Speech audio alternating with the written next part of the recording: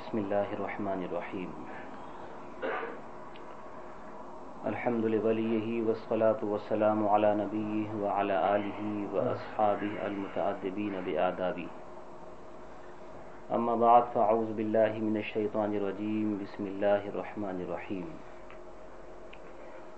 فبما رحمت من اللہ لنت لهم ولو كنت فظا غلیظ القلب لانفضوا من حولک صدق اللہ العظیم وصدق رسولہ النبی الامین الکریم ونحن على ذلك لمن الشاہدین والشاکرین والحمد للہ رب العالمین.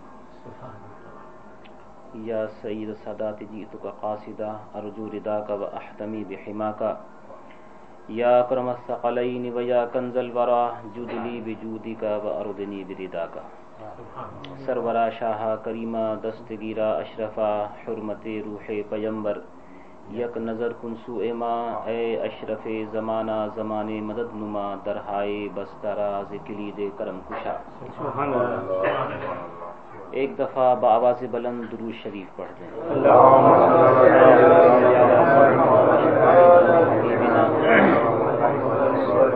مولانا محمد کما تحب وترضى بأن تصلی علیہ.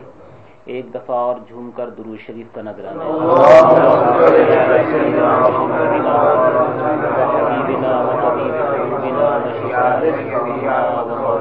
محمد کما تحب وترضى بأن تصلی علیہ. حضرات سامعین کرام، جیسے ابھی تذکرہ کیا گیا کہ درس شفا شریف کی 40ویں محفل کے اندر آپ حضرات حاضر و موجود ہیں. آج کا جو بیان ہوگا وہ اسی فصل سے متعلق ہے جو اس سے پہلے مانچسٹر کی سرزمین کے اوپر اس کا درس دیا گیا تھا. تفصیلی گفتگو آپ حضرات میں سے بعض نے سماعت فرمائی.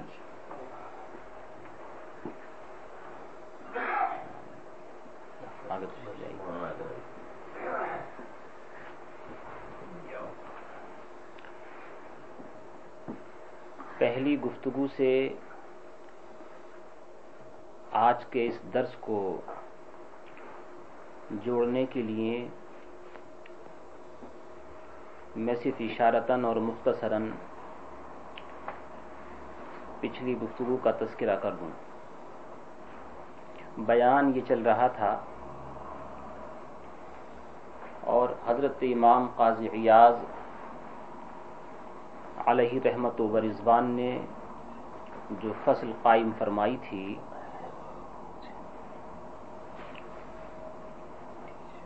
وہ یہ تھی وَأَمَّا حُسْنُ عِشْرَتِهِ وَأَدَبِهِ وَبَسْطُ خُلُقِهِ صلی اللہ تعالی علیہ وسلم مع اصناف الخلق فبحيث انتشرت به الاخبار الصحیحہ.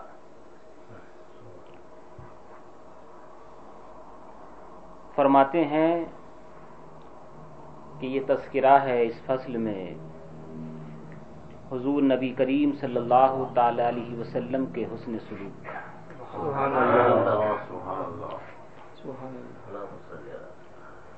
اور آپ کے اخلاق کی وسعت کا. اس کے تذکرے اور اس سے متعلق تفصیلی بات آپ نے پچھلے درس میں سماعت فرما لی. ابھی ان دنوں میں جس بھاگ دوڑ میں لگا ہوں آپ لوگوں میں سے اکثر کو پتہ ہے، تو جس طرح سے بھی جلدی عجلت میں تیاری ہو سکی میں آپ کے سامنے اسی طرح سے اس مرتبہ پیش کچھ باتیں کروں گا. انہوں نے فرمایا مع اصناف الخلق، آپ کا حسن سلوک اور آپ کے اخلاق کی وسعت وہ تو مسلم ہے ہی، لیکن اس کے ساتھ یہ بھی کہ رب نے آپ کو جسمانی خوبیاں بھی بہت ساری عطا فرمائی، ایسی کہ اس تعلق سے اخبار صحیحہ پھیلی ہوئی ہیں۔ حضرت علی رضی اللہ تعالیٰ عنہ اپنے حبیب پاک علیہ الصلاۃ والسلام کا تذکرہ کرتے ہوئے ذکر فرماتے ہیں کانا اوسع الناس صدرا، کہ نبی کریم صلی اللہ تعالی علیہ وسلم دل کے بڑے وسیع تھے۔ بے شک سبحان اللہ۔ وسعت قلب کسے کہتے ہیں؟ دل کا کھلنا، اس کا کیا نتیجہ نکلتا ہے، اور دل کے کھلنے اور انشراح صدر کی کیا علامتیں ہوا کرتی ہیں، یہ پچھلے درس میں بیان کیا جا چکا۔ وَأَصْدَقَ النَّاسِ لَهْجَةً، نبی کریم صلی اللہ تعالی علیہ وسلم زبان کے بڑے سچے تھے۔ وَأَلْيَنَهُمْ عَرِيقَةً، طبیعت کے بڑے نرم تھے۔ تذکرہ یہ چل رہا تھا۔ یہ پچھلی بات کو صرف اس لیے میں ذکر کر رہا ہوں تاکہ آئندہ آنے والی گفتگو کا پچھلی گفتگو سے تھوڑا سا ربط آپ کے ذہنوں کے اندر ہو جائے۔ اور اسی میں حضرت امام قاضی یاز علیہ رحمت و رضوان نے کچھ باتوں کو ذکر کیا تھا، جس میں یہ بات بھی تھی کہ حضرت قیس ابن سعد رضی اللہ تعالی عنہ انہوں نے کہا تھا کہ حضور صلی اللہ تعالی علیہ وسلم ہمارے یہاں تشریف لائے تھے۔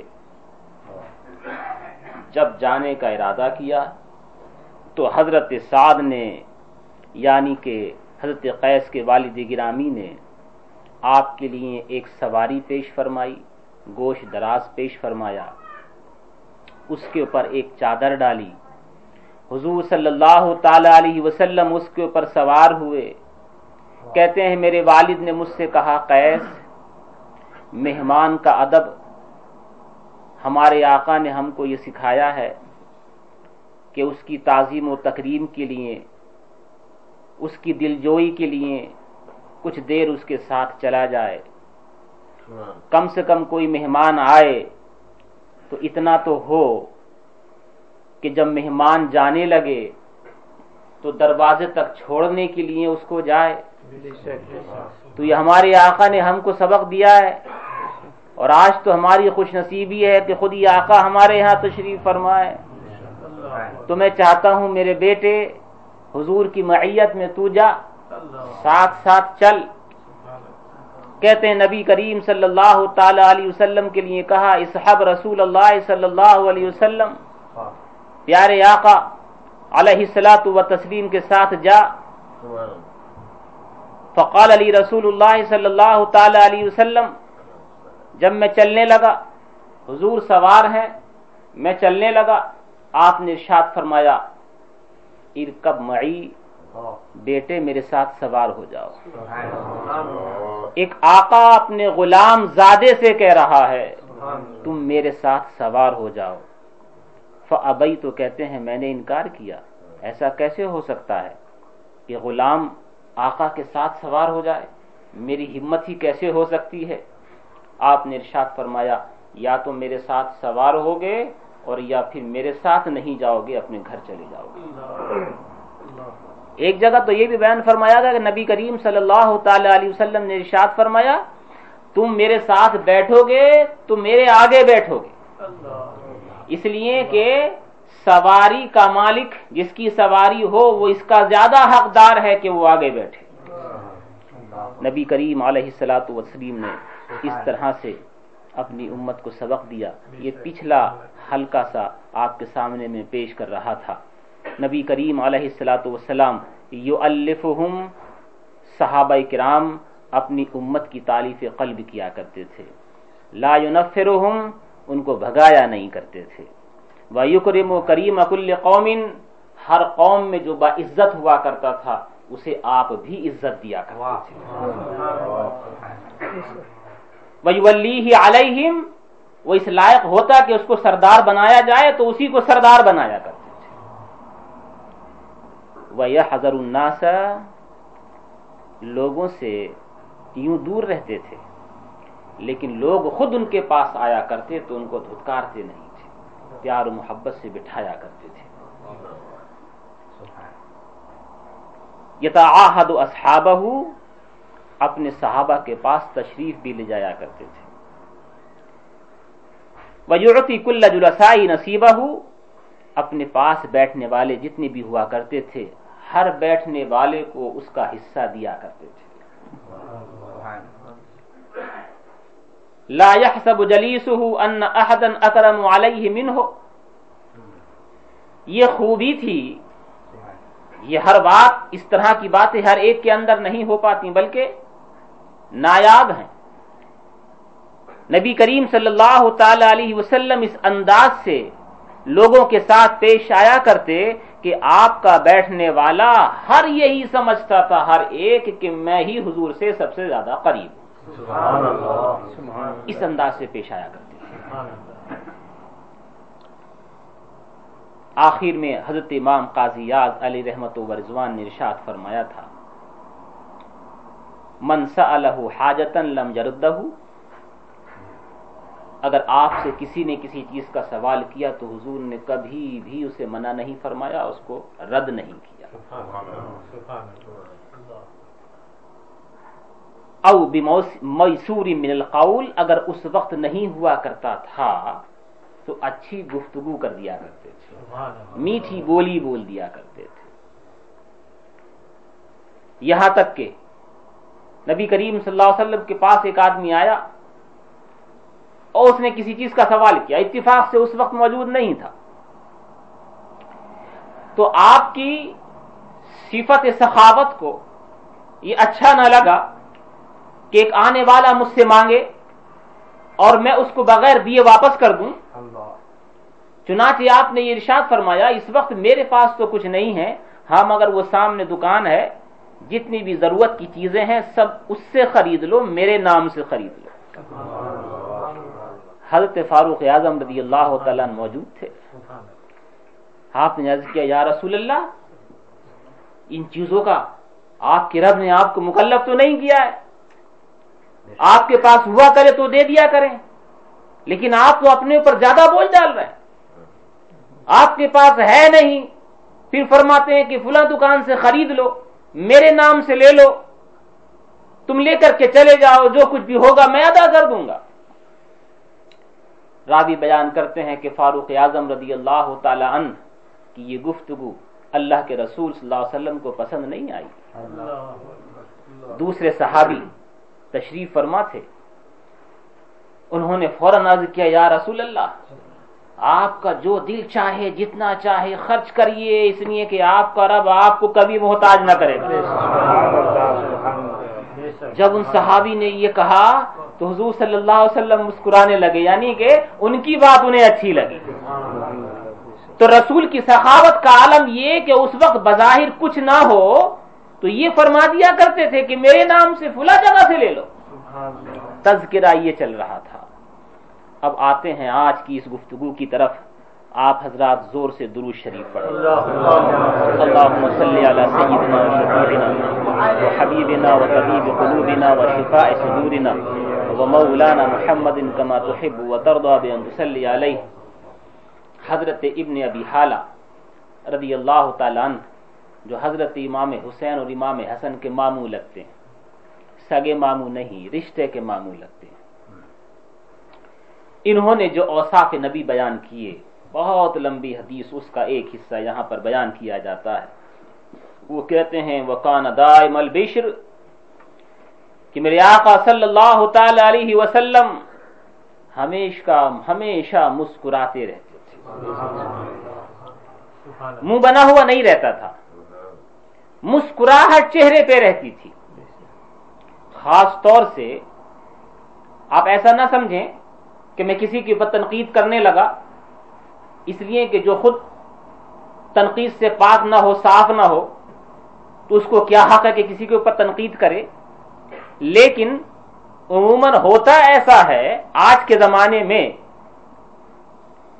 کہ جو کوئی اگر اچھی پوسٹ پر پہنچا، خدا نے اسے رفعت، بلندی اور تھوڑی سی اونچائی عطا فرمائی، وہ چھوٹوں سے بولنا کسر شان سمجھتا ہے، اپنی عزت کے خلاف سمجھتا ہے، اس کے سامنے مسکرا کر کے بولنا سمجھتا ہے گویا میری بے عزتی ہو رہی ہے۔ نبی کریم علیہ الصلوۃ والتسلیم چھوٹوں بڑوں سب کے سامنے مسکرا کر کے پیش آیا، فرمایا دائم البشر، آپ کا چہرہ ہمیشہ پھول کی طرح کھلا رہتا تھا، سہل الخلق، آپ کے اخلاق نرم تھے، نرم اخلاق والے تھے، لیس بفظ ولا غلیظ، سخت خو نہیں تھے، تند خو نہیں تھے، مزاج بگڑا ہوا نہیں تھا، تیز مزاج والے نہیں تھے، نرم مزاج والے تھے، ولا مداح ولا عیاب ولا مداح، کسی کی عیب جوئی نہیں کرتے تھے۔ ایسا نہیں کہ مجلس کے اندر بیٹھے ہوئے ہیں، ہمارے درمیان یہ چیزیں اب کافی تعداد میں شروع ہو چکی ہیں، جہاں کہیں 4-5 آدمیوں کا اجتماع ہوا، ایک دوسرے کی عیب جوئی شروع ہو گئی۔ اگر عیب بیان کرنا کسی کا اس غرض سے ہو کہ لوگ اس سے دھوکہ کھا رہے ہیں، دین کے معاملے میں لوگ اس سے بہک رہے ہیں، تو اس کی حقیقت کو بیان کرنا عیب جوئی نہیں ہے۔ لیکن جس کا کوئی فائدہ نہ ہو دین کے اعتبار سے، خالی اپنے نفس کو ہلکا کرنے کے لیے بغیر کسی وجہ کے کسی کی عیب جوئی کی جائے، اس کی برائی نکالی جائے، نبی کریم علیہ الصلوۃ والتسلیم اس طرح سے نہیں کیا کرتے تھے، عیب جوئی نہیں فرماتے تھے، عیب گن گن کے شمار کرنا، فلاں میں یہ عیب ہے، فلاں میں یہ عیب ہے، فلاں میں یہ عیب ہے، یہ آپ کبھی نہیں فرماتے تھے، ولا مداحن، اور بغیر کسی وجہ کے کسی کی تعریف بھی نہیں کرتے تھے، ایسا بھی نہیں ہے۔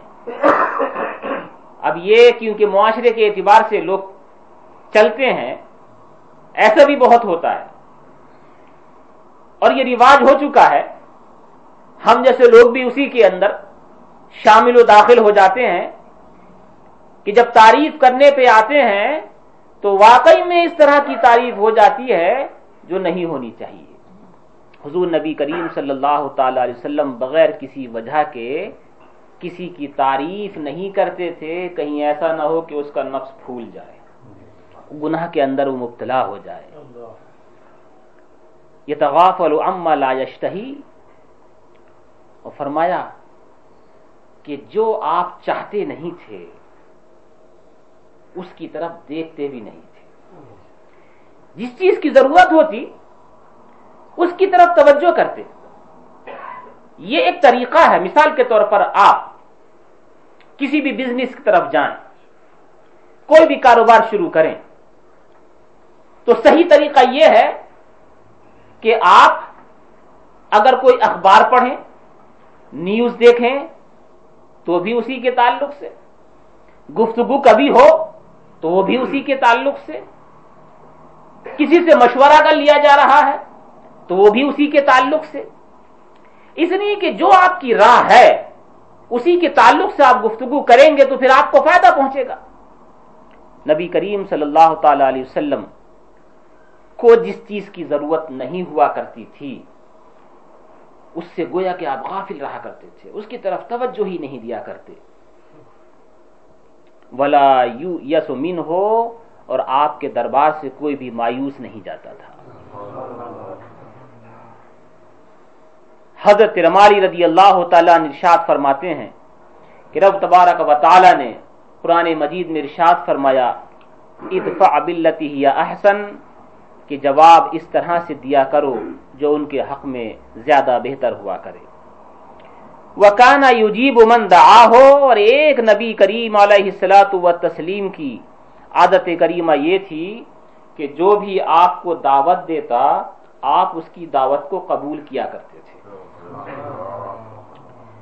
بعض جگہ پہ تو یہ بیان فرمایا تھا کہ دعوت ولیمہ کو قبول کرنا بعض لوگوں نے واجب تک کہا ہے۔ دعوت ولیمہ کا مطلب ہوتا ہے کہ بیوی شوہر جس وقت اکٹھے ہو جائیں، پہلی دفعہ، اس کے بعد جو اس کی خوشی میں دعوت کھلائی جائے وہ دعوت ولیمہ ہے. اس سے پہلے چاہے 1000 دعوتیں کھلائی جائیں وہ دعوت ولیمہ نہیں ہے، اور وہ سنت بھی نہیں ہے. سنت یہی ہے کہ شب زفاف کے بعد جو دعوت کھلائی جائے وہ دعوت ولیمہ ہے. نبی کریم علیہ الصلوۃ والتسلیم اس کا بڑا اہتمام کرتے تھے. یوں تو ہر دعوت کو آپ قبول کرتے، لیکن خاص طور سے دعوت ولیمہ کے لیے تو کہا کرتے تھے کہ اس کو تو منع ہی نہیں کرنا چاہیے، کیونکہ خوشی کی دعوت ہوتی ہے. دعوت ولیمہ نبی کریم علیہ الصلوۃ والتسلیم نے خود بھی دعوت ولیمہ اپنی کرائی ہے، چاہے مختصر ہی کرائی ہیں مگر کرائی ہیں. سنت ہے دعوت ولیمہ. یجیب من دعا ہو، جو بھی ان کو دعوت دیا کرتا اس کی دعوت کو قبول کیا کرتے تھے. اور سنت بھی ہے. نبی کریم علیہ الصلوۃ والتسلیم نے ارشاد فرمایا کہ تم لوگوں میں سے جو کوئی کسی بھائی کو دعوت پیش کرے تو اس کی دعوت کو قبول کرے. دعوت کو قبول کرنا سنت ہے، بغیر کسی وجہ کے منع نہیں کرنا چاہیے.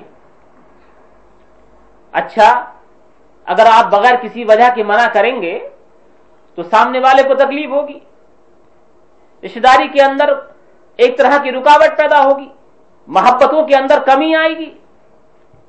دعوت قبول کرنا محبت کو بڑھوتری دیتا ہے، ازدیاد محبت کا سبب ہوا کرتا ہے. آپ اس کی دعوت کریں، وہ آپ کی دعوت کرے، ایک دوسرے کے یہاں جائیں آئیں، اس سے محبت میں ازدیاد اور زیادتی ہوا کرتی ہے. اس لیے نبی کریم صلی اللہ تعالی علیہ وسلم کبھی کسی کی دعوت کو رد نہیں فرماتے تھے. دعوت کو قبول کرنا اسی وجہ سے سنت ہے. وَيَقْبَلُ الْهَدِيَّةَ وَلَوْ كَانَتْ قُرَاعًا، فرمایا کہ ہدیے کو قبول کرتے تھے. ایک ہوتا ہے تحفہ، ایک ہوتا ہے ہدیہ. اگر کوئی بڑا کسی چھوٹے کو دے اسے کہتے ہیں یہ تحفہ ہے. کیا ہے؟ تحفہ. اور کوئی چھوٹا اگر بڑے کو پیش کرے تو اسے کہتے ہیں کہ یہ ہدیہ ہے. حضور نبی کریم صلی اللہ تعالی علیہ وسلم ہدیے کو قبول کرتے تھے، تحفہ دیا کرتے تھے، اور صدقہ نہیں لیتے تھے. صدقہ نبی کریم صلی اللہ تعالی علیہ وسلم کے لیے لینا درست ہی نہیں ہے. آپ کی پہچان میں سے ایک پہچان ہے یہ کہ وہ ہدیے کو قبول کریں گے اور صدقہ نہیں کھائیں گے. حضرت سلمان فارسی رضی اللہ تعالیٰ عنہ نے جو علامتیں بڑی بڑی کتابوں میں پہلے پڑھی تھیں اس میں سے ایک یہی ہے کہ وہ ہدیے کو قبول کریں گے اور صدقہ نہیں لیں گے، صدقہ نہیں کھائیں گے. لے لیا کرتے بھی تھے تو خود کھاتے نہیں تھے بلکہ دوسروں کو دے دیا کرتے. ایک جگہ تو یہ ذکر کیا گیا کہ سامنے صدقے کی کھجوریں رکھی ہوئی تھی. امام حسن امام حسین رضی اللہ تعالیٰ بچپنے کے عالم میں ان کو نہیں معلوم کہ یہ صدقے کی کھجوریں ہیں. وہ آئے، ایک کھجور اٹھا کر کے آپ نے رکھ لی. آپ نے زبردستی انگلی ڈال کر کے ان کے حلق سے نکال کر کے باہر نکلوائی اور کہا کہ تجھے معلوم نہیں کہ یہ صدقہ ہے اور صدقہ ہمارے لیے جائز نہیں ہے. نہیں جانے دیا اسے اندر. خود بھی نہیں کھاتے تھے، ان کی اولاد کے لیے بھی جائز نہیں، درست نہیں ہے. ہاں، یہ پہچان ہے کہ ہدیہ قبول فرماتے وَلَوْ كَانَتْ قُرَاعًا، اگرچہ تھوڑا ہی سا ہو. ویسے قراء کے معنی آتے ہیں کھر کے. مطلب یہ ہے کہ تھوڑا سا بھی اگر کوئی ہدیہ آپ کو پیش کرے، کوئی قلم دے، کاغذ دے، کوئی بھی چیز دے، اسے قبول کرنا چاہیے، منع نہیں کرنا چاہیے. خاص طور سے عطر کے لیے تو کہا جاتا ہے کہ عطر کے ہدیے کو تو کبھی بھی رد نہیں کرنا چاہیے. اسی طرح سے کہا جاتا ہے کہ دودھ اگر کوئی آپ کو پیش کرے تو اگر آپ کی طبیعت نہیں چاہ رہی ہے، اگر واقعی میں آپ کو نقصان دیتا ہے تو الگ بات ہے، لیکن پھر بھی تھوڑا نہ تھوڑا ضرور اس کو پی لینا چاہیے. اس لیے کہ دودھ کی تعریف خود قرآن نے فرمائی ہے. دودھ ایسی چیز ہے جو کھانے کے کام بھی آتی ہے اور پینے کے کام بھی آتی ہے. کھانے کی کمی کو بھی پورا کرتا ہے اور پینے کی کمی کو بھی پورا کرتا ہے. چنانچہ دودھ کو منع نہیں کرنا چاہیے، تھوڑا بہت لے لینا چاہیے. ویسے بھی اگر کوئی بھی ہدیہ دے تو اس کو منع نہیں کرنا چاہیے. اچھا، دوسری چیز یہ ہے وَيُكَافِئُ عَلَيْهَا، جب کوئی آپ کو ہدیہ دیتا تو آپ مکافات کرتے، یعنی اپنے کرم سے اسے بھی کچھ عطا فرمایا کرتے تھے. کبھی کبھی ایسا ہوتا ہے جو سنتیں آسان لگتی ہیں نا، لوگ اس پہ آسانی سے عمل کر لیتے ہیں اور پھر یہ کہتے ہیں کہ ہاں بس صحیح ہے، سنتوں کے اوپر عمل ہو رہا ہے. اچھا کبھی کبھی اگر جس میں پریشانی ہے تو اس کا تذکرہ نہیں کیا جاتا بظاہر. اب آپ دیکھیں مثال کے طور پر اگر کوئی آپ کو ہدیہ دے تو ہدیہ قبول کرنا تو سنت ہے نا، سنت ہے. لیکن ایک سنت یہ بھی تو آگے آ رہی کہ حضور صلی اللہ علیہ وسلم ہدیہ قبول کر کے اس کی مکافات بھی فرمایا کرتے تھے. اپنے کرم سے کبھی کبھی اس سے زیادہ اس کو دے دیا کرتے. کبھی یہ مجبوری بھی ہوتی ہے، نہ دینا مجبوری. مثال کے طور پر آپ کے شیخ آئیں، آپ کے پیر و مرشد تشریف لائیں، آپ نے ان کو ہدیہ دیا اور وہ بھی باہر سے ملک سے تشریف لائے، آپ نے ان کو 10 پاؤنڈ 20 پاؤنڈ کچھ بھی ہدیہ دیا. اگر وہ دوسری والی سنت پہ عمل کریں، یعنی آپ جتنا ہدیہ دیں اس سے زیادہ وہ ہدیہ آپ کو پیش کریں، آپ بتائیے ان کا کیا حال ہوگا؟ قرض لینا پڑے گا کہ نہیں ان کو؟ ہے تو کبھی کبھی ایسا ہوتا ہے. تو جہاں تک ہو سکے سنتوں پہ عمل کرنا چاہیے، لیکن اگر کوئی پریشانی کا باعث ہے اور کسی سنت پہ عمل نہیں ہو پا رہا تو اس کے اوپر کوئی الزام بھی نہیں ہے. یکافئ علیہا، حضرت انس رضی اللہ تعالیٰ عنہ ارشاد فرماتے ہیں خدمت رسول اللہ صلی اللہ تعالی علیہ وسلم 10 سنین، کہ میں نے اپنے آقا نامدار صلی اللہ تعالی علیہ وسلم کی 10 سال خدمت کی ہے، 10 سال مسلسل. ان کی والدہ ماجدہ رضی اللہ تعالیٰ عنہ بچپنے ہی میں لے کر کے حاضر خدمت رسول ہوئی تھی اور عرض کیا تھا یا رسول اللہ یہ چھوٹا سا بچہ آپ کے لیے نذر ہے، آپ اپنی خدمت میں اس کو رکھا کریں.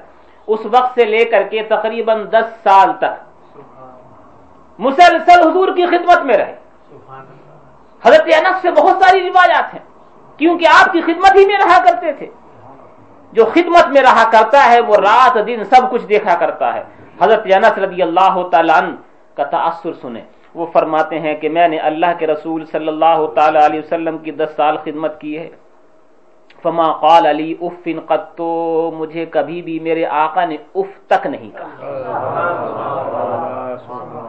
خدمت گزاروں کے تو لوگ تھپڑ مارتے ہیں، جہاں تھوڑی سی غلطی ہوئی سارا غصہ اسی پہ نکال دیتے ہیں. خدمت گزار تھے، ڈانٹ ڈپٹ اگر ان کو نہ کی جائے تو کوئی خادم اس کا تصور بھی نہیں کرتا ہے کہ میں خادم رہوں اور کوئی نہ ڈانٹے مجھے آقا.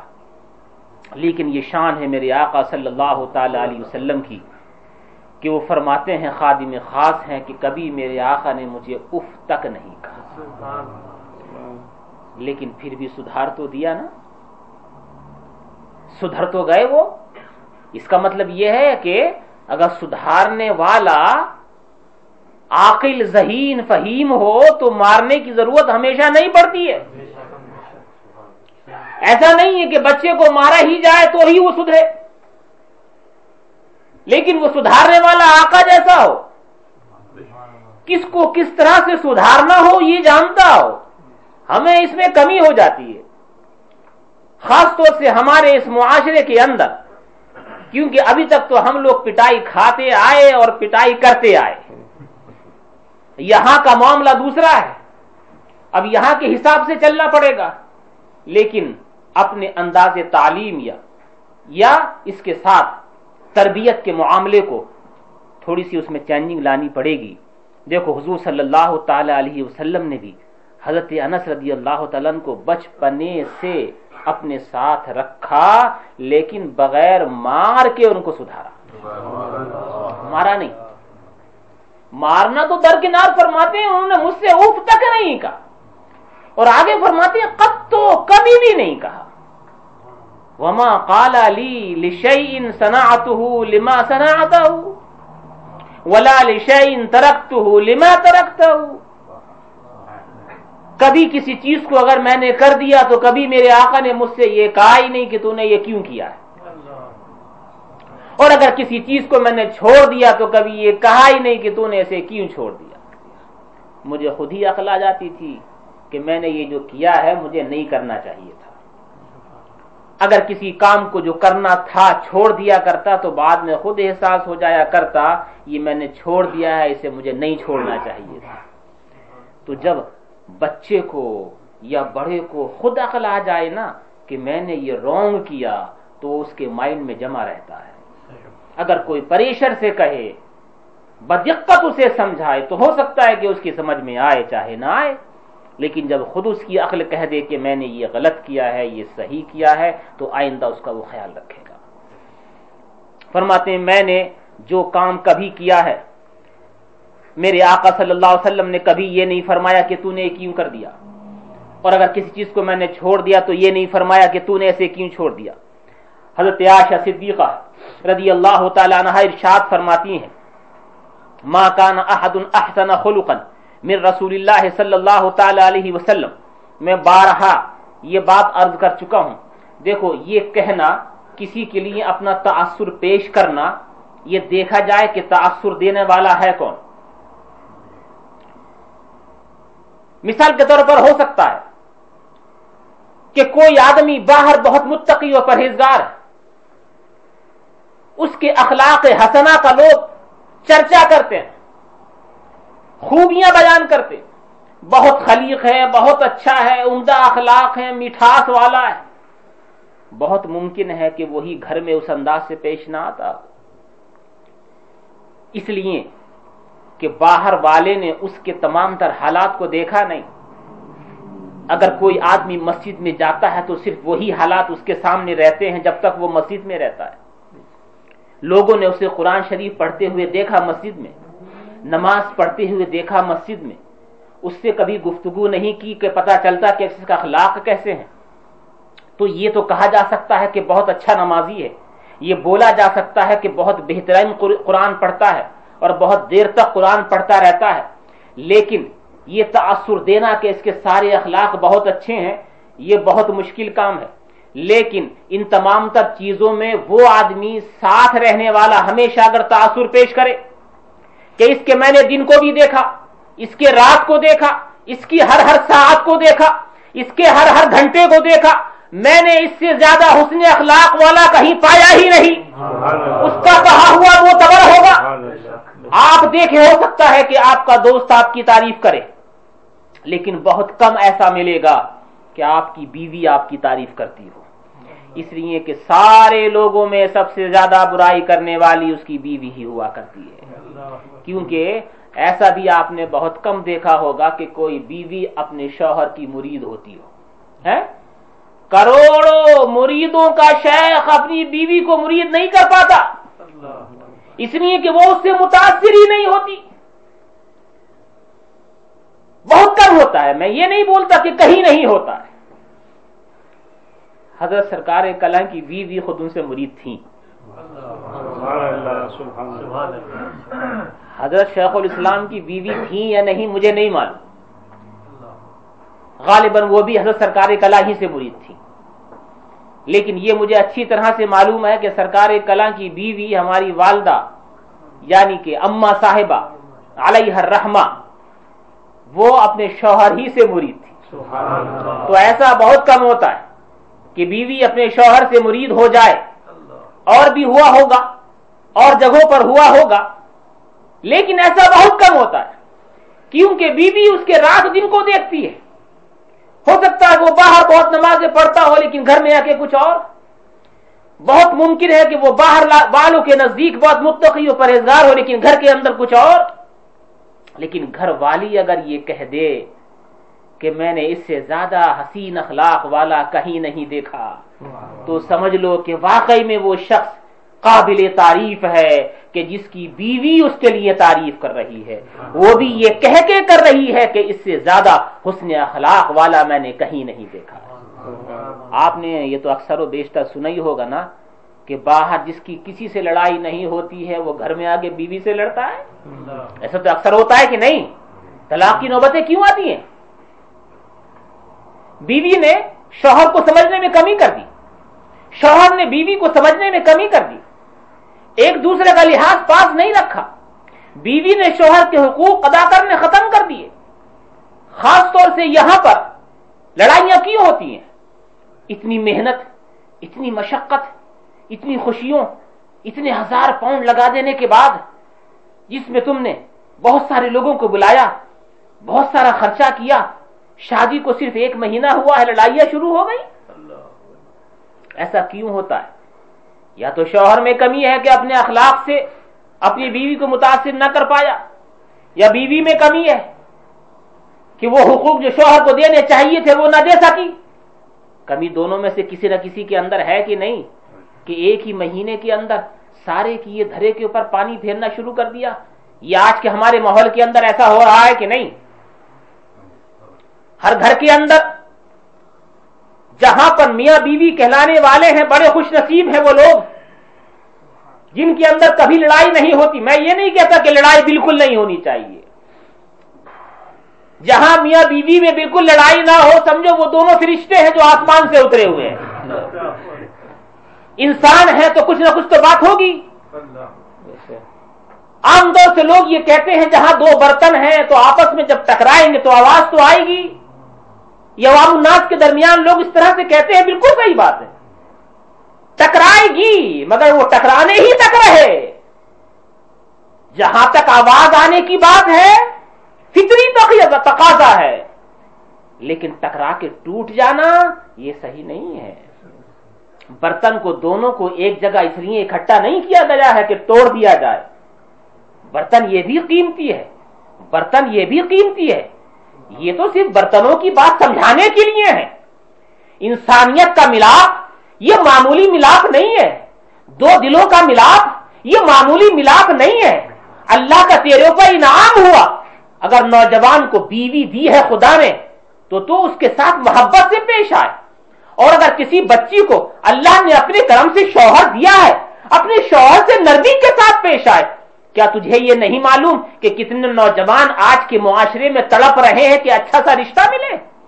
کیا اسے نہیں معلوم اس بچی کو کہ کتنی بچیاں آج کے زمانے میں تڑپ رہی ہیں کہ کوئی اچھا سا شوہر ملے؟ جب اللہ نے اسے شوہر دیا تو اب جدائیگی کی سوچتی ہے، اللہ نے اسے بیوی دی اب جدائیگی کی سوچی جاتی ہے۔ اللہ نے تیرے اوپر انعام کیا ہے کہ ایک دل ملنے والا تجھے عطا کیا ہے، اب اس کی قدر کر، اس کی قیمت پہچان۔ اگر محبت سے رہے گا تو دونوں کے اوپر خدا کی رحمت نازل ہوگی۔ ہمارے آقا صلی اللہ تعالی علیہ وسلم نے کتنی بہترین نصیحتیں فرمائی ہیں۔ زوجہ کے لیے کہا اگر وہ شوہر کے لیے سجے گی تو رب کی رحمتیں نازل ہوں گی۔ شوہر کے لیے کہا بیوی سے نرمی سے پیش آئے گا، رب کی رحمتیں اس پہ نازل ہوں گی۔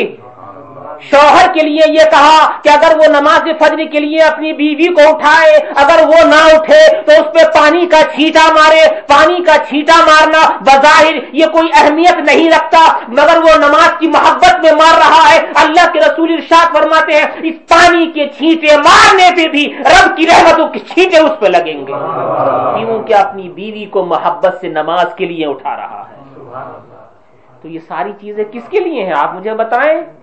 ہمارے آقا صلی اللہ تعالی وسلم نے یہ ساری باتیں کس کے لیے کہی ہیں؟ کسی اور قوم کے لیے؟ ہمارے لیے کہی ہے نا۔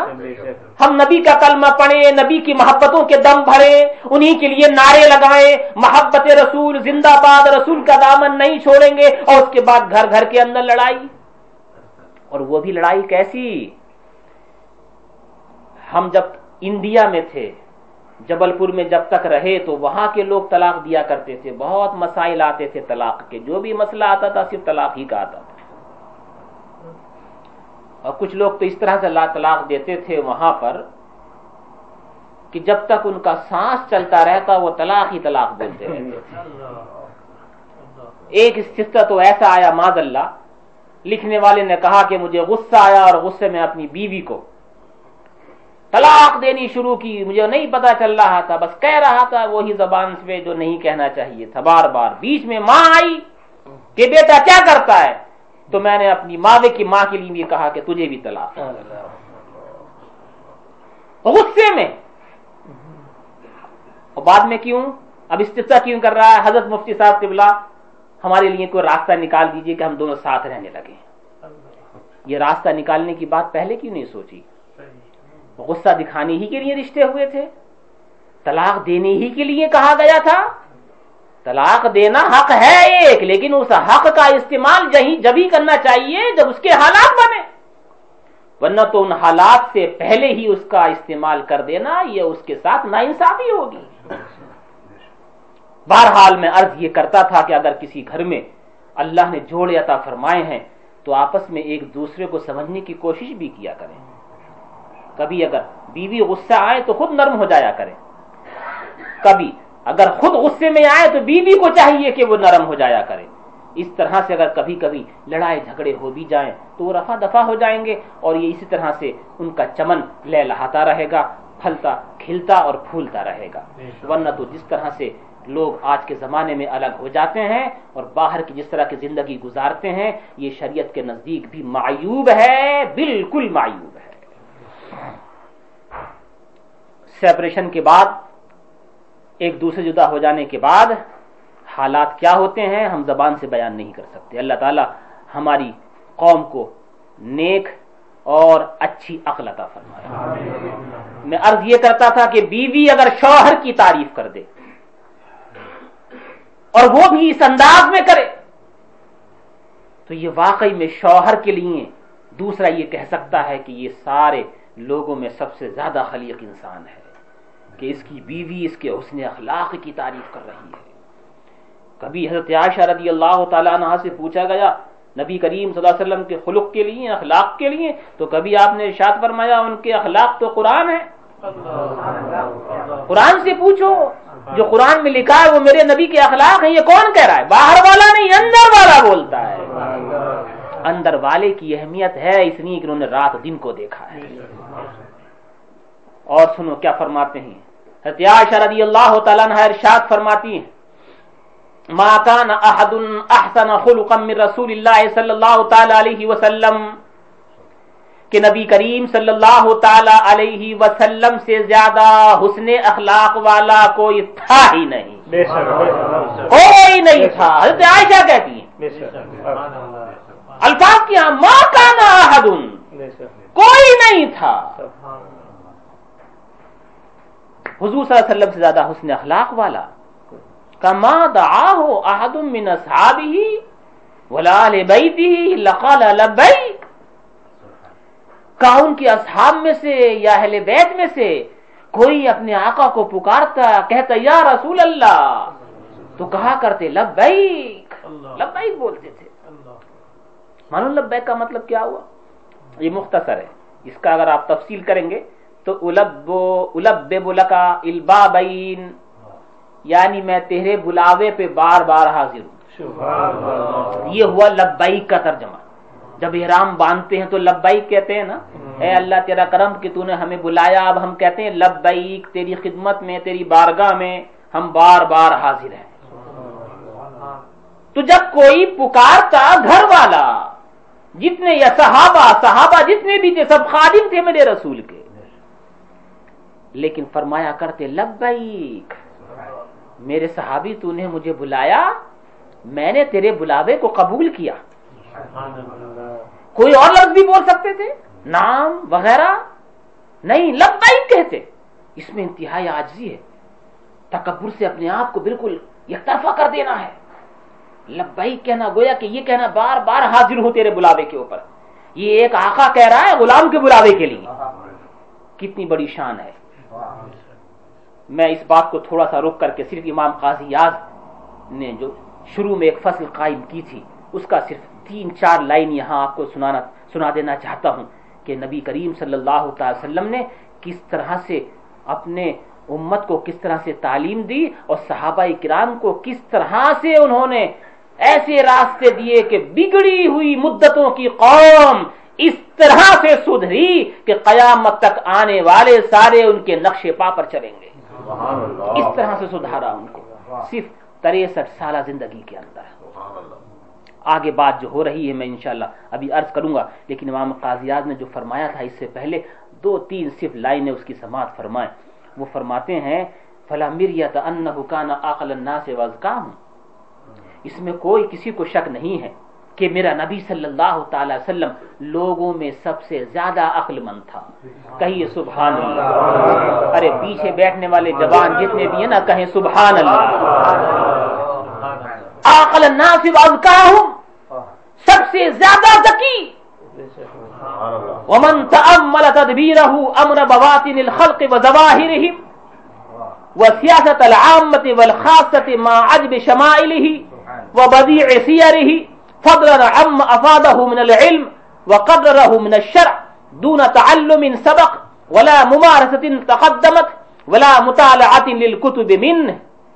فرماتے ہیں جو کوئی بھی غور کرے گا کہ میرے آقا صلی اللہ تعالی وسلم نے مخلوق کے ظاہر اور باطن یعنی مخلوق کی وہ صفتیں جو ظاہر سے تعلق رکھتی ہیں یا باطن سے تعلق رکھتی ہیں ان کو سدھارنے کے لیے میرے نبی نے جو تدبیریں اختیار کی ہیں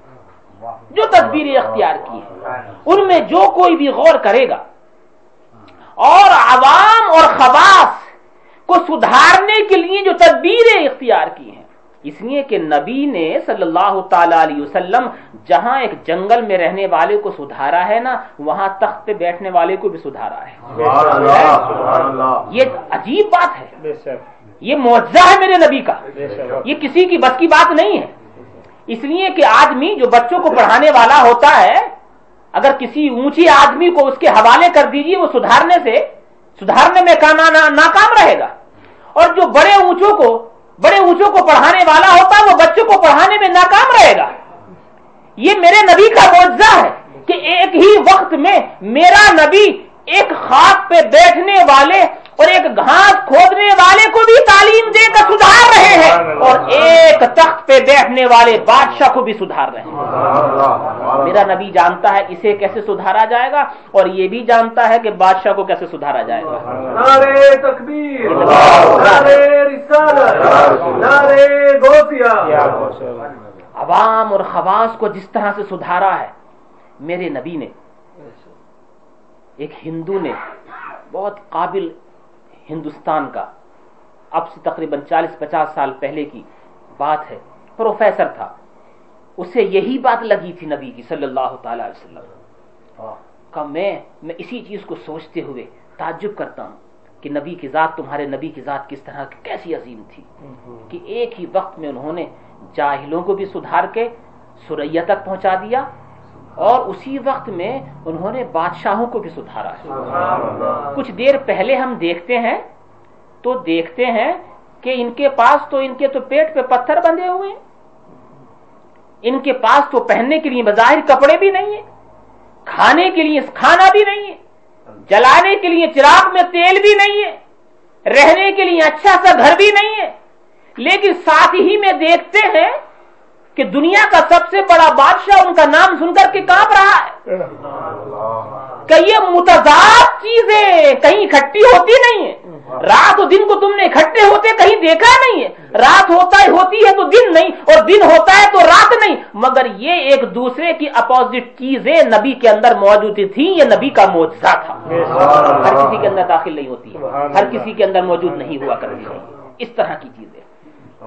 ایک صحابی تھے رضی اللہ تعالیٰ عنہ، وہ بعد میں صحابی ہوئے.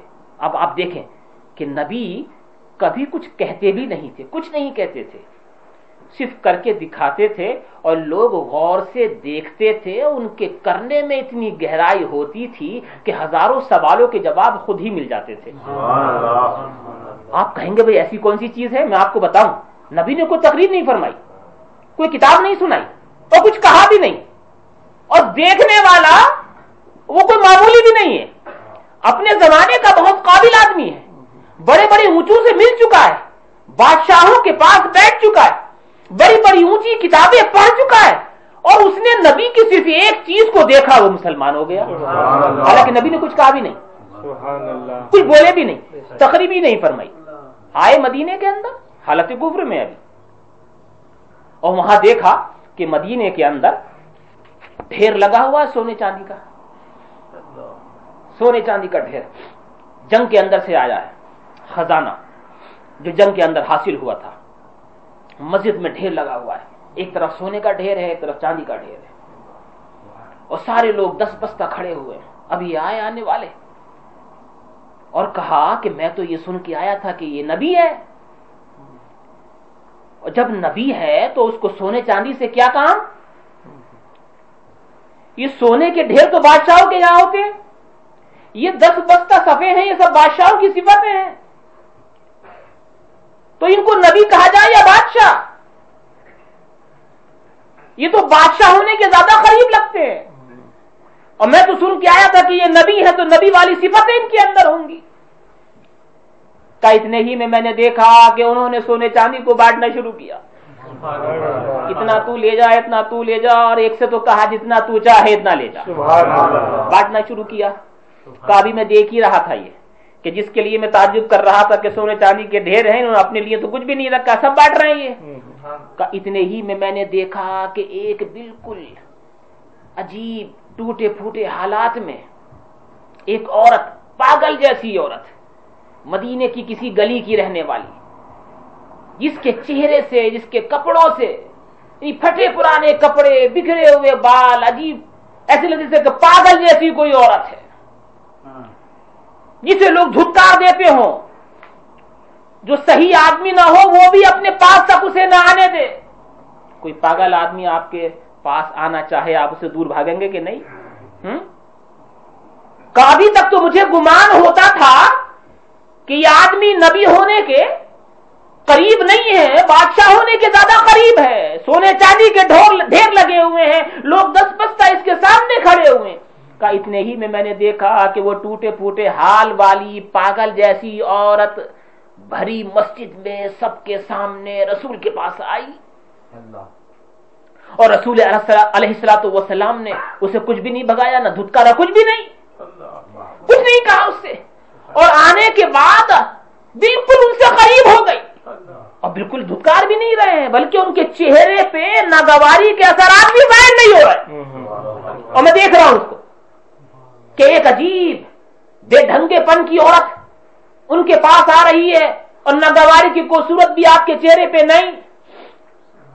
اور وہ عورت آ کر کے بولی, اے محمد عربی صلی اللہ تعالی علیہ وسلم, مجھے تم سے تھوڑا سا کام ہے. اسی انداز میں بولتی ہے, مجھے تھوڑا سا تم سے کچھ کام ہے, اور تمہیں وہیں جا کر کے مجھ سے بات کرنی پڑے گی, یہاں نہیں بات کرنی ہے مجھے. تو آپ نے بڑے مسکرا کر کے بڑے نرم لہجے میں ارشاد فرمایا, اے مائی تو مدینے کے گلی میں جس گلی میں چاہے مجھے لے جا, میں تیرے ساتھ چلنے کو تیار ہوں.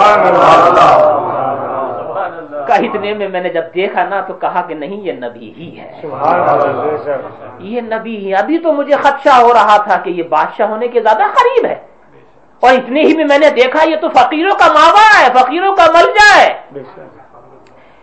جس آدمی سے, عام آدمی جس عورت سے گھبرا کر کے بھاگ جائے, یہ تو اس کے لیے یہ کہتا ہے کہ مدینے میں جس گلی میں تو مجھے لے جانا چاہے میں لے جا, تو لے جا سکتی ہے, میں جانے کو تیار ہوں. ایک ہی وقت میں بادشاہ بھی لگ رہے ہیں, اسی وقت میں فقیروں کے ماوا بھی لگ رہے ہیں.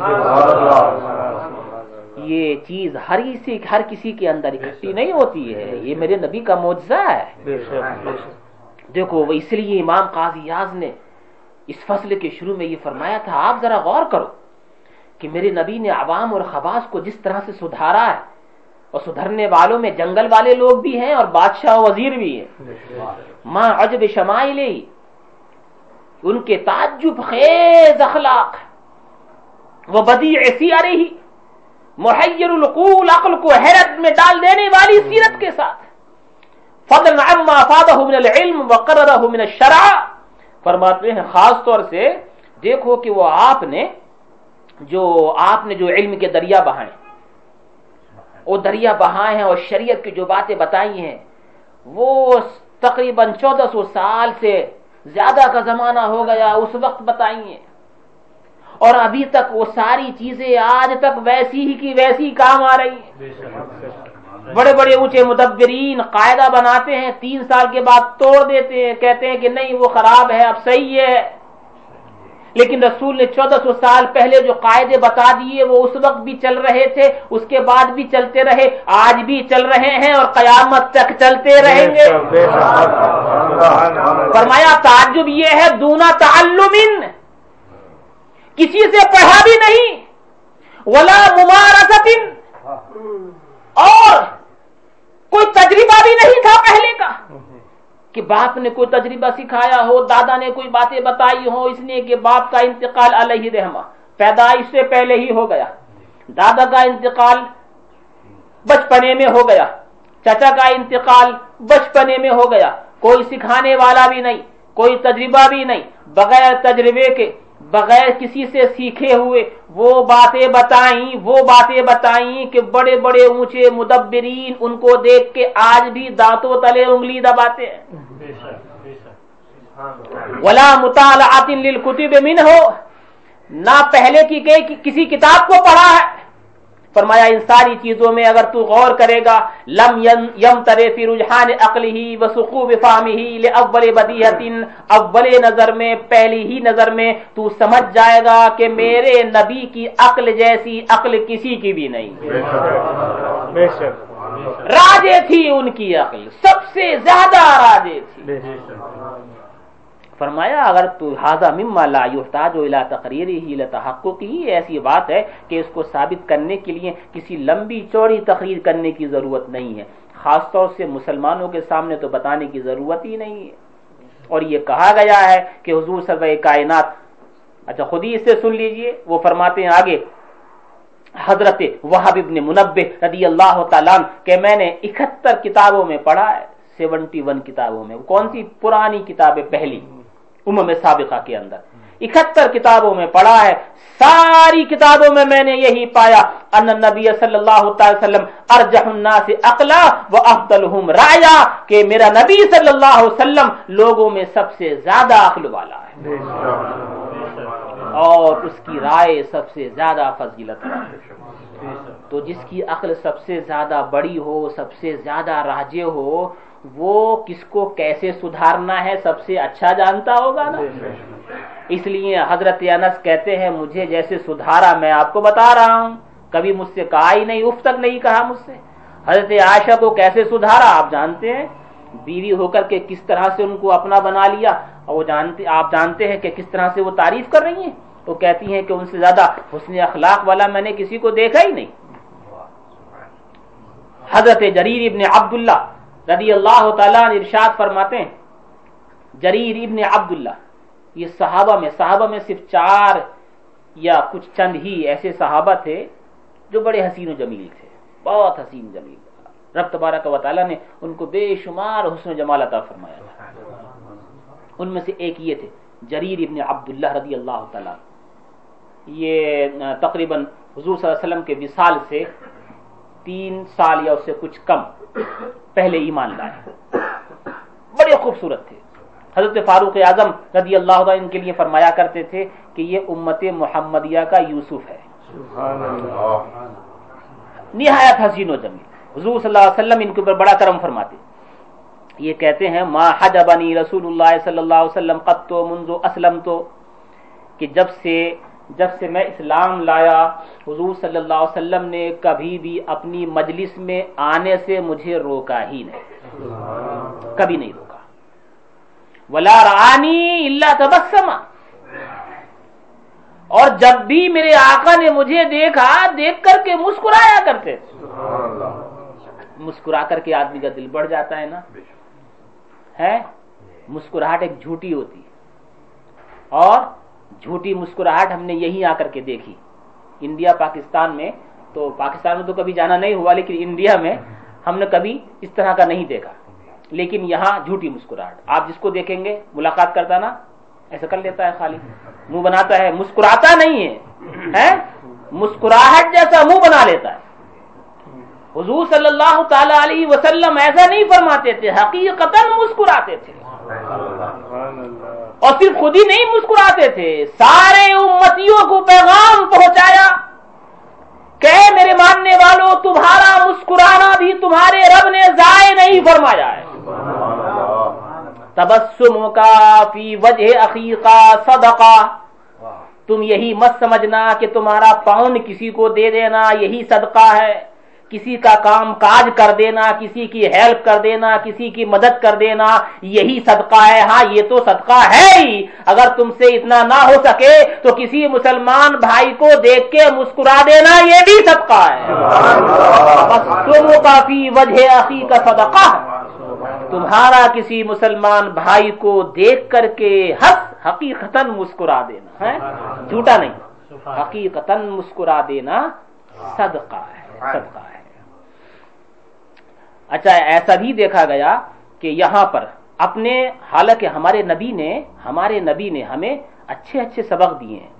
یہ جھوٹا مسکرانا، یہ بھی کبھی کبھی ہم اس میں بھی فرق دیکھتے ہیں. یہیں پر اپنا کوئی ملتا ہے تو وہ جھوٹا بھی نہیں مسکراتا ہے. دوسرا گورا اورا کہیں راستے میں مل جائے تو کم سے کم وہ جھوٹا ہی صحیح مگر منہ مسکرانے جیسا بنا لیتا ہے. لیکن ہم نے اکثر و بیشتر دیکھا کہ اسی راستے میں گورا ملا تو جھوٹ موٹ مسکرا دیا، مسکرانے جیسا منہ بنا لیا، اور اپنا ملا تو کچھ نہیں، حالانکہ اسے حقیقتاً مسکرانا چاہیے تھا. یہ اخلاق و آداب یہ معاشرے والے ہوتے ہیں. آپ کی گاڑی کو اگر کسی نے جگہ دی تو تھینک یو کہنے کے لیے ہاتھ اٹھاتے ہیں نا، جس طرح سے کرتے ہیں. ہم نے دیکھا کہ دوسری قوم جو ہے وہ زیادہ کرتی ہے، اور کرنا چاہیے، یہ سڑک پہ گزرنے والوں کا حق ہے، دوسرے کا دل خوش ہو جاتا ہے. مگر ہم نے اس میں بھی دیکھا کہ اپنے لوگ اگر اپنے لوگوں کو جگہ دے دیجئے تو بجائے تھینکس کہنے کے منہ بناتے ہوئے جاتے ہیں، اور یہی کام اگر دوسرے کے لیے کرے تو کم سے کم تھینک یو بول دیتا ہے. ایسا نہیں ہے کہ کرنا ضروری ہے، لازمی ہے، مگر سڑک کے بھی کچھ حقوق ہوتے ہیں وہ ادا کرنے چاہیے، اور اس میں کوئی گناہ بھی نہیں ہے، کوئی غلط بھی نہیں ہے. فرمایا لا رانی الا تبسما، جب بھی میرے آقا نے مجھے دیکھا مسکرا دیے. کہیں سبحان اللہ. ابھی وقت ہے تھوڑا سا، درود شریف پڑھیں. اللہم صلی علی و مولانا صلی اللہ تعالی علیہ وسلم وکان یمازح اصحابہ. یہ نبی کی سیرت ہے. فرمایا نبی صلی اللہ علیہ وسلم کبھی کبھی اپنے اصحاب سے مزاح بھی فرمایا کرتے تھے، جس کو عام طور سے لوگ مذاق بول دیتے ہیں نا. مذاق لفظ اچھا نہیں لگتا ہے، لیکن مزاح آپ سمجھیں کہ ایسی بات کہ جس سے کچھ ہنسی آ جائے. کہا نہیں، زور سے ہنسنا اس کے لیے منع کہا گیا. یہ کہا گیا ان القہقہۃ تمیت القلب، کہ زور سے ٹھٹا مار کے ہنسنا دل کو مردہ کرتا ہے. اور مسکرانا نبی کی سنت ہے. کبھی کبھی ضحک بھی ثابت ہے، ضحک ہنسنا، لیکن وہ ضحک نہیں. کہیں احادیث میں آپ نے اگر اردو میں ترجمہ پڑھتے ہو تو پڑھیں گے کبھی آپ اتنی زور سے ہنسے کہ آپ کے آخر والے دانت دیکھ گئے. تو کبھی کبھی لوگوں کو یہ شک ہوتا ہے یہ تو جب ہی دیکھیں گے جب کوئی آدمی زور سے ہنستا ہے. ٹھٹا مار کے کوئی ہنسے گا تو تبھی اگلے آخر والی جو داڑیں ہیں وہ دیکھیں گی، مگر نہیں. یہ حضور علیہ الصلوۃ والتسلیم، ان پہ کروڑوں درود. وہ ہنستے بھی کبھی ایسے تھے کہ آواز نہیں نکلتی تھی، اگلے دانت یعنی آخر والے دانت دیکھ جایا کرتے تھے. کبھی آدمی زور سے صرف ہنستا ہے، اندر کے دانت دیکھ جاتے ہیں، آواز زور سے نہیں نکلتی، کہا نہیں ہوا کرتا ہے. نبی کریم صلی اللہ علیہ وسلم کبھی اپنے اصحاب سے مزاح فرمایا کرتے تھے، یعنی دل خوش کر دیا کرتے تھے. کوئی ایسی بات فرما دیا کرتے کبھی کبھی کہ جس سے وہ ہنس جایا کرتے تھے یا ان کا دل خوش ہو جایا کرتا تھا. تو ایسا آپس میں کرنا بھی صحیح ہے، لیکن اس میں جھوٹ نہیں ہونا چاہیے. اگر آپ اس طرح کی کوئی گفتگو کر رہے ہیں تو جھوٹ موٹ کے قصے نہیں سنانے چاہیے. سچے قصے ہوں، بالکل درست قصے ہوں، اور ایسے ہوں جس سے ہنسی آ جائے، اور اس نیت سے کوئی سنائے کہ یہ رسول کی سنت ہے تو اس مسکرانے اس سنانے میں بھی اسے ثواب ملے. یہ اس لیے خاص طور سے کہا گیا. یہ بھی بڑا اہم ہے. جو آقا شیخ مرشد عموماً ہوتا ہے نا، وہ مریدوں کے سامنے مسکرا کر کے ہنس کر کے بولنا وہ بھی کبھی اپنی توہین سمجھتا ہے. وہ سمجھتا ہے کہ میں ان کے ساتھ اگر ہنسوں گا تو یہ میرے اچھا. کبھی کبھی حالات کے حساب سے، حالات کے واقعی میں اگر کسی مرشد کو یہ خطرہ ہے کہ اگر مریدوں کے سامنے میں ہنسوں گا تو یہ تو میرے سر پہ چڑھ بیٹھیں گے، تو واقعی میں اسے نہیں ہنسنا چاہیے. عزت اور وقار کے ساتھ رہنا چاہیے، کیونکہ آج کل کے مرید ایسے نہیں ہیں جو پہلے والے تھے. آپ دیکھیں گے نبی کریم صلی اللہ تعالی علیہ وسلم تو مزاح فرماتے تھے، لیکن ابھی تک ہم نے کہیں ایسا نہیں پڑھا کہ صحابہ نے بھی حضور سے مزاح کیا. لیکن آج کا طریقہ دوسرا ہے. اگر کوئی بڑا کسی سے مزاح کرنے لگے تو پھر چھوٹوں کو بھی گدگدی شروع ہوتی ہے کہ ہم بھی کریں. مگر وہ طریقہ وہ دیکھو صحابہ کرام کا ادب. حضور مسکراہٹ کی باتیں فرما رہے ہیں، ہنسا رہے ہیں، لیکن پھر بھی وہ لوگ سارے کے سارے ادب و احترام سے بیٹھے ہوئے، سارے کے سارے ادب و احترام سے بیٹھے ہوئے. اور ہمارے مشائخ نے، ہمارے بزرگوں نے بھی اس طرح کی ہماری تعلیم ہم کو تعلیم دی ہے کہ جس سے کبھی کبھی ایسی باتیں کر دیا کرتے تھے جس سے ہنسی آ جائے یا کم سے کم مسکراہٹ پیدا ہو جائے. حضرت سرکار کلام علیہ رحمت و رضوان، انہوں نے یہ جمعہ آخر وقت میں، آخری ایام میں ناگپور کے اندر نماز پڑھانے کے لیے جمعے کی تیاری ہوئی. علالت کا وقت تھا، کمزور حال تھا، تو جو خادم تھے مسجد کے امام، انہوں نے کہا کہ حضرت جمعہ کا خطبہ نماز تو آپ ہی کو پڑھانی ہے، مگر آپ کی کمزوری کی حالت ہے، تو میرا خیال ہے کہ آپ بیٹھ کر ہی خطبہ دے دیں، کھڑے نہ ہو کر کے بلکہ بیٹھ کر کے ہی خطبہ دے دیں. تو آپ نے مسکرا کے فرمایا اگر بیٹھ کے خطبہ دیا تو بیچ میں پھر لیٹنا پڑے گا، اس لیے کہ کھڑے ہو کے خطبہ دے تو بیچ میں بیٹھنا پڑتا ہے نا. اب اگر ہم نے شروع ہی سے بیٹھ کے دیا تو پھر بیچ میں لیٹنا پڑے گا. تو یہ اس طرح کی چیز ہے جس سے مسکراہٹ پیدا ہو جائے، یہ نبی کی سنت ہے. یمازح اصحابہ، نبی کریم صلی اللہ تعالی علیہ وسلم اپنے اصحاب سے مزاح فرمایا کرتے تھے کبھی کبھی. وَيُخَالِطُهُمْ، ان سے مل جل کے رہتے تھے. وَيُحَادِثُهُمْ، ان سے آپس میں گفتگو کرتے تھے. اب اس طرح کا یہاں لیکن ایسا ہو جائے تو آپس میں میل و محبت کا بھی ایک سنگم پیدا ہوتا ہے. جیسے کوئی مثال کے طور پر کوئی جگہ ہے بیٹھنے کی جہاں پر لوگ آتے ہیں، وہاں ہوا کر فجر کی نماز کے بعد حاضر ہوا کرتے تھے لوگ، اور حضور صلی اللہ علیہ وسلم کبھی کبھی پوچھتے تھے ہاں بھائی سناؤ تم نے کیا خواب دیکھا ہے. تو حضور کسی سے خواب دیکھ رہے ہیں، اسی میں نصیحتیں فرما رہے ہیں. مجلس قائم کیا کرتے تھے کہ بتاؤ تم نے کیا خواب دیکھا ہے. تو خواب دیکھنے والے دیکھتے ہیں، لیکن پوچھتا کون تھا؟ نبی، جو سید المعبرین ہے، خواب کی تعبیر بتانے والوں کے سردار ہیں. آج کل تو ٹی وی کے اوپر خواب پوچھی جاتی ہے، وہ بھی میری نظر سے غلط ہے، صحیح نہیں ہے. اس لیے کہ خواب کے کچھ آداب ہیں، اور وہ آداب یہ کہ رات میں بیان نہ کیا جائے، اور عموماً خواب نامہ ٹی وی کے اوپر رات ہی میں ہوتا ہے، رات میں بیان نہ کیا جائے. پھر دوسری چیز یہ ہے کہ خواب ہر کسی سے بیان نہ کیا جائے، جو تمہارا خاص آدمی ہو معتمد اسی سے بیان کرے. آپ ٹی وی پہ بیان کریں گے تو ہزاروں لاکھوں سنتے ہیں. اور یہ بھی کہا گیا ہے کہ کسی عورت سے بیان نہ کرے، چاہے اس کی بیوی ہی صحیح. اس میں بیوی کو ناراض ہونے کی ضرورت نہیں ہے. وجہ یہ ہے کہ ہو سکتا ہے کہ بیوی کے سامنے تم نے خواب بیان کی اور وہ بیوی اپنی طرف سے کچھ خواب کی تعبیر بتا دے کہ تم نے یہ خواب دیکھا، اس کا تو یہ مطلب سمجھ میں آ رہا ہے. بہت ممکن ہے کہ جو وہ بیان کرے وہی ہو جائے، اس لیے کہ اس نے اپنی عقل سے، اور عقل ہے ناقص، تو جو بات نکلے گی وہ ناقص. کہیں ایسا نہ ہو کہ جو وہ بیان کر رہی ہے کہیں وہ نہ ہو جائے، اس لیے منع کیا گیا. عورتوں کے سامنے بیان نہ کرے، جس پہ تجھے بھروسہ ہے، اعتماد ہے، اسی کے سامنے بیان کرے، اور اس کے سامنے بیان کرے کہ جو صحیح تعبیر دے سکے. خواب کی تعبیر دینا یہ بھی ہر ایک کی بس کی بات نہیں ہے، بلکہ جو خاص طور سے اس تعلق سے نالج رکھتے ہیں، علم رکھتے ہیں، انہی کے سامنے اپنی خواب کی بات پوچھی جائے اور ان سے تعبیر لی جائے. تو حضور صلی اللہ علیہ وسلم اپنے صحابہ کی دل جوئی کے لیے کبھی کبھی مجلس انعقاد فرمایا کرتے اور ان سے پوچھتے بتاؤ تم نے کیا خواب دیکھا ہے. لوگ خواب بیان کرتے اور حضور صلی اللہ تعالی علیہ وسلم اس خواب کی تعبیر دیا کرتے. وَجُدَاعِبُ صِبْيَانَهُمْ، صرف لوگوں ہی کی نہیں بلکہ لوگوں کے بچوں کی بھی دل جوئی کیا کرتے تھے. جو بچے آتے چھوٹے چھوٹے، کسی کے سر پہ ہاتھ پھیرتے، کسی کے سینے پہ ہاتھ پھیر دیا کرتے، کسی کو دعا دے دیا کرتے. زیادہ کوئی چھوٹا بچہ ہوتا اس کی تحنیک فرما دیا کرتے. اب جس کے منہ میں نبی کا لعاب دہن پہنچ گیا، اس کی عظمت کا عالم کیا ہے، جو حضور کی گود میں بیٹھ چکا ہو. اب حضور صلی اللہ علیہ وسلم تو یہ سخاوت کرنے والوں کے سردار ہیں. انہوں نے ایک مرتبہ کسی کو گود میں بٹھا لیا تو ان کی رحمت سے کیا گیا، مگر زندگی بھر کے لیے اسے تو شرف حاصل ہو گیا کہ میں نبی کی گود میں بیٹھا. تو کسی کا دل توڑتے نہیں تھے.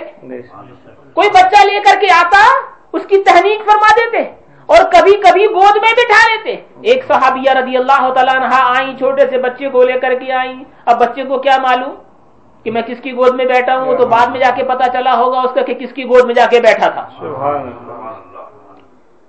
حضور صلی اللہ تعالی علیہ وسلم نے اپنی گود میں بٹھا لیا. بچے کی عادت ہے, وہ تو جو کرنا ہے کر دیتا ہے نا, اس کو کیا معلوم کہاں بیٹھا ہوا, اس نے پیشاب کر دیا.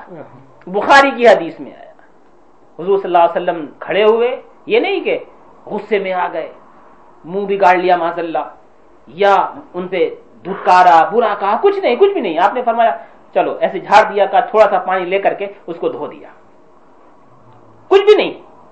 چہرے کے اوپر کسی طرح کی ناگواری کی حالات پیدا نہیں ہوئی, جانتے تھے کہ بچہ ہے. تو وہ بچے نے بچپنے کی حالت میں جو کیا, جو کر دیا, لیکن بڑے ہو کر کے اس کے شرف کا عالم کیا ہے کہ نبی کی گود میں بیٹھا. نبی صلی اللہ تعالی علیہ وسلم یداعب صبیانہم, ان کے بچوں کی دلجوئی کرتے تھے. چنانچہ جب حضور صلی اللہ علیہ وسلم کہیں باہر تشریف لے جاتے تو بچوں کی بھیڑ ساتھ میں ہو جایا کرتی. بچوں سے بڑی محبت کرتے تھے, بڑا پیار کیا کرتے. ایک صحابی رضی اللہ تعالی عنہ, ان کے چہرے کے, ان کے جو سر کے بال تھے, اگلے حصے کے بال, صرف چوتھائی اگلے حصے کے بال, جب وہ کھولا کرتے تھے تو اتنا ہوتے کہ زمین پہ لگ جایا کرتے. حالانکہ آپ بتائیں عورتوں کی طرح بال رکھنا جائز ہے؟ نہیں. جو صوفی لوگ رکھتے ہیں وہ بھی غلط کرتے ہیں, عورتوں کی طرح بال رکھنا جائز نہیں ہے. اور خود حضور صلی اللہ علیہ وسلم نے ارشاد فرمایا, من تشبہ بقوم فہو منہم, جو کس سے مشابہت, جس قوم سے مشابہت کرے گا وہ اسی سے ہوگا. آپ نے لعنت فرمائی ہے اس آدمی کے اوپر جو عورتوں سے مشابہت کرے, اور اس عورت کے اوپر بھی جو آدمی سے تشبہ کرے, لعنت فرمائی. مگر آپ مجھے بتائیں کہ لمبے بال رکھنا عورتوں سے مشابہت ہوگی کہ نہیں؟ یک گنا. وہ صحابی ہیں, اس کے باوجود انہوں نے لمبے لمبے بال رکھے, حالانکہ وہ چیزیں ساری ان کی نظروں کے سامنے موجود تھی. وہ جانتے تھے کہ لمبے بال رکھنا درست نہیں ہے, مگر وہ ادھر ادھر کے نہیں, اگلے ہی بال لمبے تھے. کسی نے پوچھا کٹواتے کی نہیں؟ لمبے بال رکھنے کی تو ممانعت ہے, اس میں تشبہ ہوتا ہے عورتوں سے. حضور نے منع فرمایا ہے, فرمایا میں جانتا ہوں جو تو کہتا ہے, مگر بات دراصل یہ ہے کہ بچپنے کے عالم میں میری ماں مجھے حضور کے پاس لے گئی تھی, اور حضور صلی اللہ تعالی علیہ وسلم نے میرے اگلے سر پہ ہاتھ رکھ دیا تھا. تو جہاں جہاں میرے آقا کا ہاتھ لگا میرا دل نہیں چاہتا کہ میں وہاں کے بال کٹواؤں, اس لیے میں نے ان بالوں کو ان کی حالت پہ چھوڑ دیا ہے. جہاں تک پہنچے ہیں صحیح ہے, میں کٹوانے والا نہیں ہوں. مگر مجھے کوئی یہ بتائے کہ ان صحابی رضی اللہ تعالیٰ عنہ کو کس نے بتایا؟ قرآن نے بتایا کہ جہاں پر سر کے بال کے اوپر نبی کا ہاتھ لگ جائے وہاں کٹوانے نہیں چاہیے. کوئی قرآن کی حدیث کی, کوئی قرآن کی آیت ہے, کوئی حدیث ہے ایسی کہ قرآن نے کہا ہو کہ جہاں نبی کا ہاتھ لگ جائے وہ بال کٹوانے نہیں چاہیے؟ کیا حضور نے کبھی ارشاد فرمایا کہ جہاں میں ہاتھ رکھ دوں وہاں بال مت کٹوانا؟ نہیں, کہیں نہیں. میں نے عرض کیا حضور قرآن کی ہی آیت نہیں ہے, حدیث کہیں پر بھی نہیں ہے, تو پھر آپ نے ایسا کیوں کہا؟ ارشاد فرمایا محبت کی کچھ چیزیں ہیں جو اپنی راستہ خود ہی تلاش کر لیں.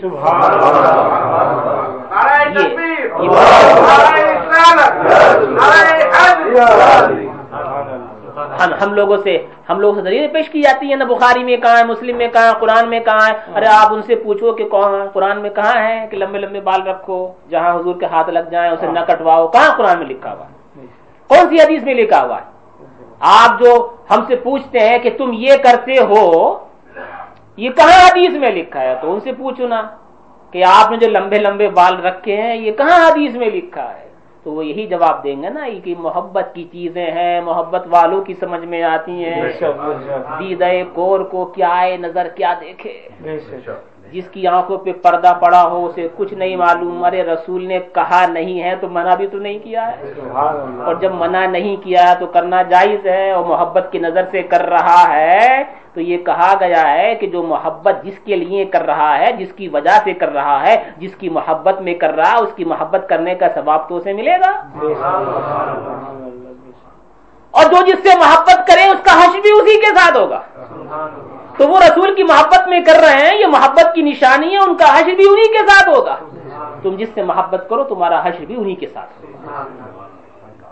یداعب صبیانہم، ان کے بچوں سے دلجوئی فرمایا کرتے تھے، وَيُجْلِسُهُمْ فِي حِجْرِهِ، اپنی گود میں بٹھایا کرتے تھے، وَيُجِيبُ دعوت الحر والعبد والامۃ والمسکین، اور آزاد کی، غلام کی، باندی کی، مسکین کی، کسی کی بھی ہو دعوت قبول کیا کرتے تھے۔ ایسا نہیں بہت بڑا مالدار آئے تو کہا یہاں سے یہ دعوت میں آئیں گے، اور کوئی بیچارہ غریب آئے تو کہا نہیں تمہارے یہاں نہیں جائیں گے، نہیں، غریب کی ہو تو بھی قبول کرتے تھے، مالدار کی ہو تو بھی قبول کرتے تھے۔ وَيَعُودُ الْمَرْضَىٰ فِي أَقْصَى الْمَدِينَةِ، فرمایا مدینے کے آخر میں بھی کوئی اگر مریض ہوا کرتا اسے دیکھنے جاتے تھے۔ اس وقت کوئی سواری نہیں تھی اس طرح کی، رات میں بھی جایا کرتے تھے۔ وَأَقْصَى الْمَدِينَةِ، مدینے کے آخری حصے میں بھی کوئی مریض ہوا کرتا تو اسے دیکھنے کے لیے جایا کرتے تھے۔ وَيَقْبَلُ عُذْرَ الْمُعْتَذِرِ، اور اگر کوئی عذر قبول کرتا کہ حضور کل میں اس لیے حاضر نہیں ہو پایا، یہ وجہ تھی، تو یہ نہیں کہتے تھے جھوٹ بول رہے ہو، ایسی بات تو نہیں ہے، ہم نے تو کچھ اور سنا ہے، ایسا کچھ نہیں، تم کہہ رہے ہو ہم اس لیے نہیں آئے تھے، بالکل صحیح ہے، اسی لیے نہیں آؤ گے، تم ہمارے صحابی ہو، تم جھوٹ بولی کیسے سکتے ہو؟ عذر کرنے والے کے عذر کو قبول کرتے تھے، یہ نہیں کہتے تھے کہ تم صحیح نہیں کہہ رہے ہو، کوئی بات دوسری ہے، نہیں، عذر کرنے والے کے عذر کو قبول ہی کیا کرتے تھے، چاہے اس کا حقیقت سے تعلق ہوا کرتا، چاہے بالفظ نہیں ہوا کرتا۔ حضرت انس فرماتے ہیں ملتقم احد اذن رسول اللہ صلی اللہ تعالی وسلم فیناحی رأسہ حتی یکون الرجل هو الذی یناحی رأسہ وما اخذ احد بیدہ فیرسل یدہ حتی یرسلها الآخذ، اگر کوئی آدمی حضور صلی اللہ تعالی علیہ وسلم سے راز کی بات کچھ کہنے کے لیے کان کے پاس اپنا منہ لے کر کے آتا تو یہ بہت برا لگتا ہے نا، کبھی کبھی کوئی آدمی سب کے سامنے کان پہ منہ رکھ کے کچھ بات کر رہا ہے، اچھا نہیں لگتا ہے، لیکن حضور صلی اللہ علیہ وسلم کی عادت کریمہ تھی، یہ آپ کی عاجزی، آپ کی انکساری تھی حد درجے کی، کہ کوئی کچھ بات کرنے کے لیے کبھی کبھی، ایسا اکثر نہیں ہوتا تھا، کبھی کبھی ہوا کرتا کہ کوئی آدمی دیہات کا رہنے والا کوئی آ رہا ہے، اس نے آ کر کے اس طرح سے کیا ہے، یا کبھی کچھ اور اس طرح کا واقعہ پیش آ گیا، ورنہ تو وہ صحابہ کرام ایسا کرتے بھی نہیں تھے، کہ اگر کسی نے آپ کے کان مبارک گوشے مبارک کے پاس لا کر کے منہ کوئی بات کہنی شروع کی ہے، کبھی اگر ایسا ہوا ہے تو حضور صلی اللہ علیہ وسلم عاجزانہ اور منکسرانہ طور پر از خود کان کو نہیں ہٹاتے تھے، کہیں ایسا نہ ہو کہ میں ہٹاؤں تو اس کا دل ٹوٹ جائے، یہاں تک کہ وہ خود ہی ہٹایا کرتا۔ کبھی کوئی اگر حضور صلی اللہ علیہ وسلم کا ہاتھ پکڑتا کسی بات کہنے کے لیے یا مصافحہ کرنے کے لیے، فرمایا فَيُرْسِلُ يَدَهُ حَتَّى يُرْسِلَهَا الْآخِذُ، نبی کریم صلی اللہ تعالی علیہ وسلم ما اخذ احد بِيَدِهِ فَيُرْسِلُ يَدَهُ، حضور صلی اللہ علیہ وسلم کا ہاتھ اگر کوئی پکڑا کرتا تو جب تک وہ خود نہیں چھٹا لیتا آپ خود نہیں چھڑایا کرتے تھے، کہیں ایسا نہ ہو کہ ایسا کرنے میں اس کا دل ٹوٹ جائے، مگر یہ بھی حالات دیکھ کر کے اس کے اوپر بھی، ایسا نہیں ہے کہ اگر کوئی اس پہ عمل نہ کرے تو پھر مواخذہ ہو۔ مثال کے طور پر کوئی بہت بڑا عالم دین، آپ کا کسی کا بھی شیخ مرشد یا کوئی بہت بڑا عالم دین مشہور شخصیت مسجد کے اندر آئے، خطاب کرے، اور خطاب کرنے کے بعد اجازت دی جائے کہ بھائی اب آپ لوگ مصافحہ کر سکتے ہیں، اور کوئی ایسا ہی ہو کہ وہ چاہے مصافحہ کر کے ہاتھ میں ہاتھ، اس لیے کہ کسی کے ہاتھ میں ہاتھ دے دیا اب وہ کہتا چھوڑوں گا نہیں چاہے قیامت کیوں نہ آ جائے، برکت حاصل جو کرنی ہے، اب وہ ہاتھ پکڑ لے اور پکڑ کے پکڑے رکھے، زیادہ نہیں 5 ہی منٹ پکڑے رکھے، اور بھری ہوئی مسجد ہے، آپ بتائیں ایک سنت پہ عمل کرنے کے لیے کتنے لوگوں کا دل ٹوٹے گا، ہے؟ تو اگر یہ سوچ کر کے وہ مرشد وہ پیر یہ سوچ کر کے کہ سارے لوگوں کو حصہ مل جائے اپنا ہاتھ چھڑا لے اس سے، تو یہ سنت کے خلاف نہیں، اس لیے کہ یہ سنت کے بظاہر خلاف ہو رہا ہے دوسری اور سنتوں پہ عمل کرنے کے لیے، تو کبھی کبھی اس طرح کے حالات کو بھی دیکھا جاتا ہے۔ خیر اس کے بعد تو ابھی یہ فصل بڑی لمبی ہے اور اس طرح کی ساری باتیں ہیں، وقت بھی کافی ہو چکا ہے۔ اللہ رب العزت ہمیں آپ کو سب کو سیرت طیبہ کا فیضان حاصل کرنے کی توفیق عطا فرمائے اور اس کے فیض و برکات ہم سب کی زندگیوں کے اوپر ظاہر و باہر فرمائے، اس کے فیضان سے ہماری زندگیوں کے اندر مسرت و شادمانیاں پیدا فرمائے اور شفا شریف کی برکت ہم سب کو عطا فرمائے۔ انشاءاللہ بعد میں یہ عرض کر دوں کہ جو ابھی کیونکہ رمضان شریف ہے اور رمضان شریف میں درس شفا شریف ابھی موقوف رکھا جائے گا، اکتوبر میں ہوگا اور جہاں ہوگا انشاءاللہ بعد میں اعلان کر دیا جائے گا۔